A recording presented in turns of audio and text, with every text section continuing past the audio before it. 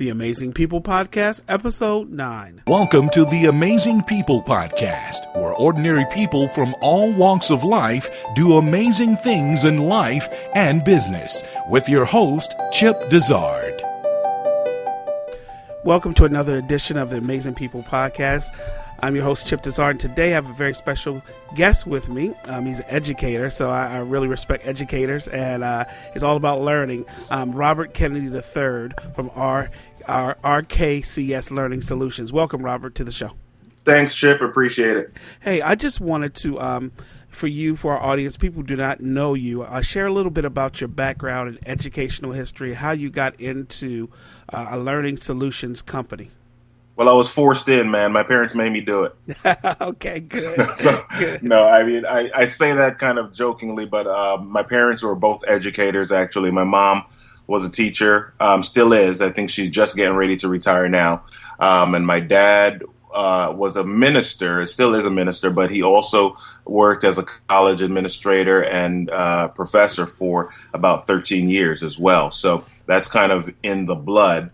And then I out of college, I did human services for about 6 years, but I went into teaching after that. I taught high school or middle school for 1 year and then taught high school for 7 years.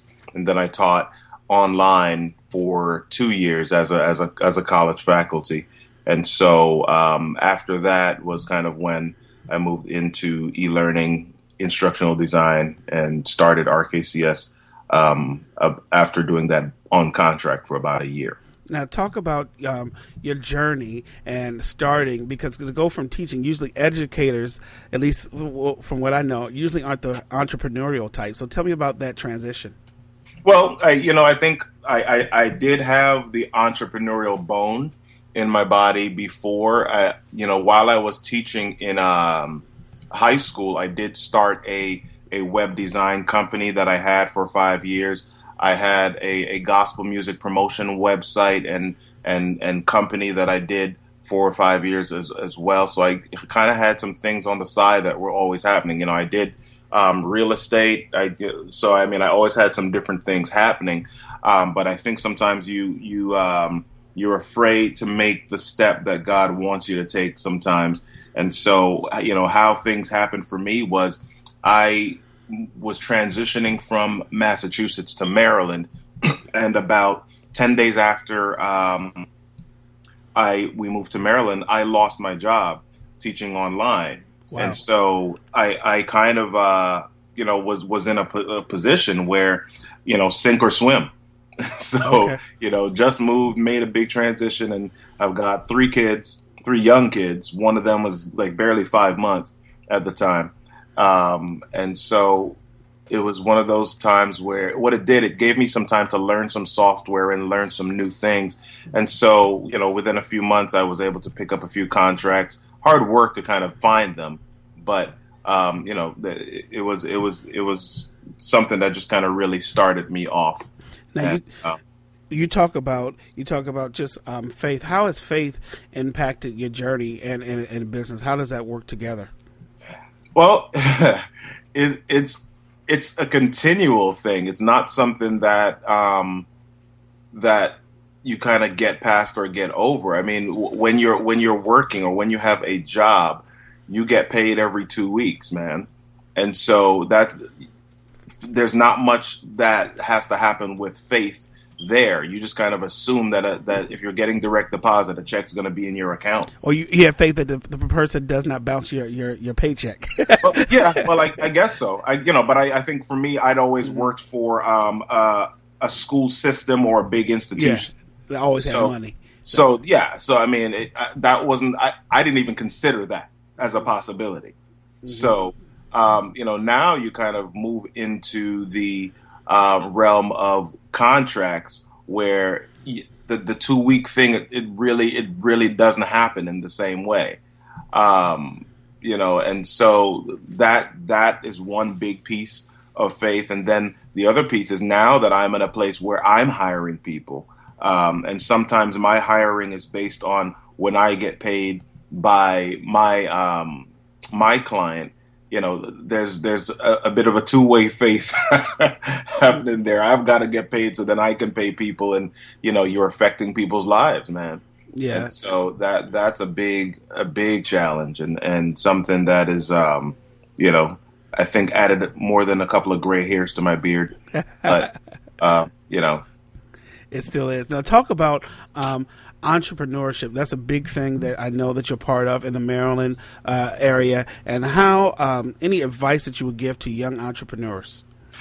Well, I think the biggest thing that I would give, biggest piece of advice is you can't do it yourself. Always, always, always look for mentorship. Try to talk to as many people that have started businesses and have been successful at it as you can. And when I say talk to them, don't just walk up and say hello. Really try to get in their space. Try to hang out with them. Try to sit down with them. Tell them you'd like to invite them to lunch or something. Just really pick their brain and see what it is that they're doing and how they're doing it. That, for me, that's really the biggest thing. And then now, one of the things that, we've been in business a little bit over 3 years. And as far as I know, once you've passed the 2-year mark, you're kind of in the minority after that.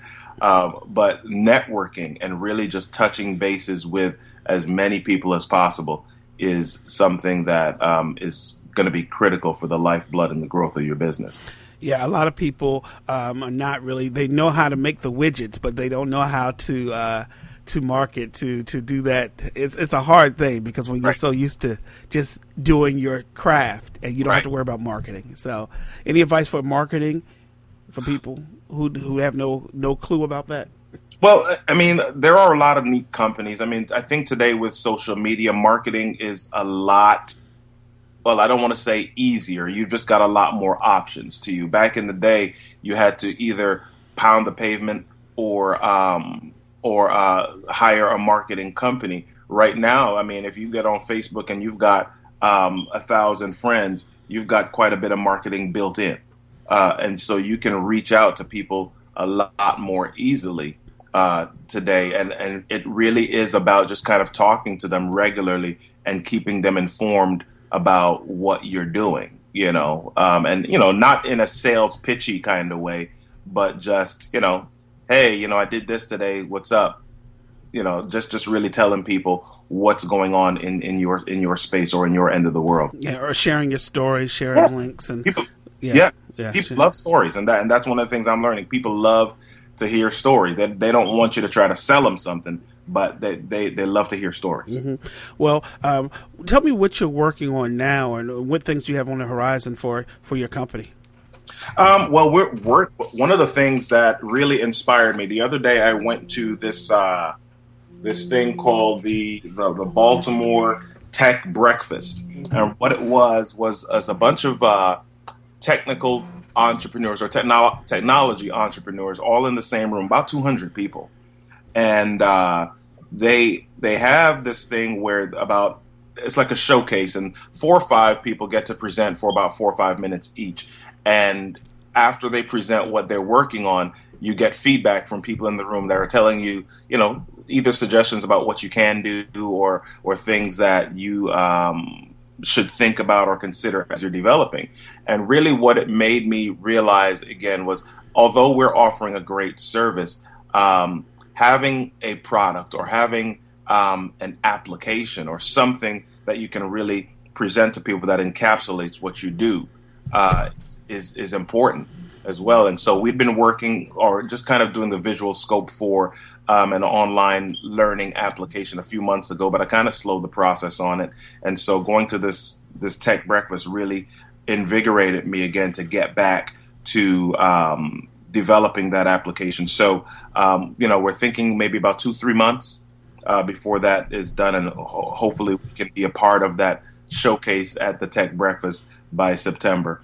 So when you say, you mean something tangible, like an ebook, a book, or app, iPhone app, Android app? Is that what you're talking about? Yes. Okay, yes. Something tangible. Yes. Okay.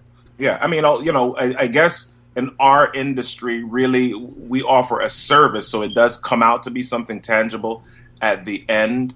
But I think sometimes, you've got to have multiple streams of revenue as an entrepreneur. So, I mean, especially if you're a service-based industry, my suggestion is really to kind of tag something on the side that is tangible, that you don't necessarily have to wait for the payoff. Something that can kind of make money in your sleep. Something people can kind of purchase, without you kind of having to walk them through it.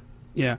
And I know, like, there's an e-learning company. A lot of people use them, lynda.com. They have an iPhone and iPad app, but of course it goes to their paid site, their trade paying site. So, and you can watch free things. So it's really good to have those types of applications. So in closing, how can people find out more information? Your Facebook, your Twitter, and your website. How can people get in contact with you? Well, they can do all of the above. Same things you just said. We've got a LinkedIn business page. We've got a Twitter account. We've got a Facebook page. And I'm personally on Instagram also as RKCS Learning. So if you want to follow me on Instagram, see what's going on with me, with my family, with business, you can follow me there. So those are the three things. I would say I love to chat with people. So if you go to the website, rkcslearning.com, you can always reach us through the contact page. And I love to get back to people. If I don't get the email personally, one of us will reach out to you. But you can always reach me personally at robertkennedy@rkcslearning.com as well. All right, so that's good. So we'll put all of those links in the show notes when the podcast goes up. So, Robert, thanks a lot for your time and for sharing about your journey and with e-learning. And we'll love to get you back on once your application is finished, so we can test it out and we can put it out there for more people to see. So, I'll definitely reach out. I'll probably have you as a beta tester. Okay, sounds good. So thanks a lot for joining us on the Amazing People podcast, and we will see you soon.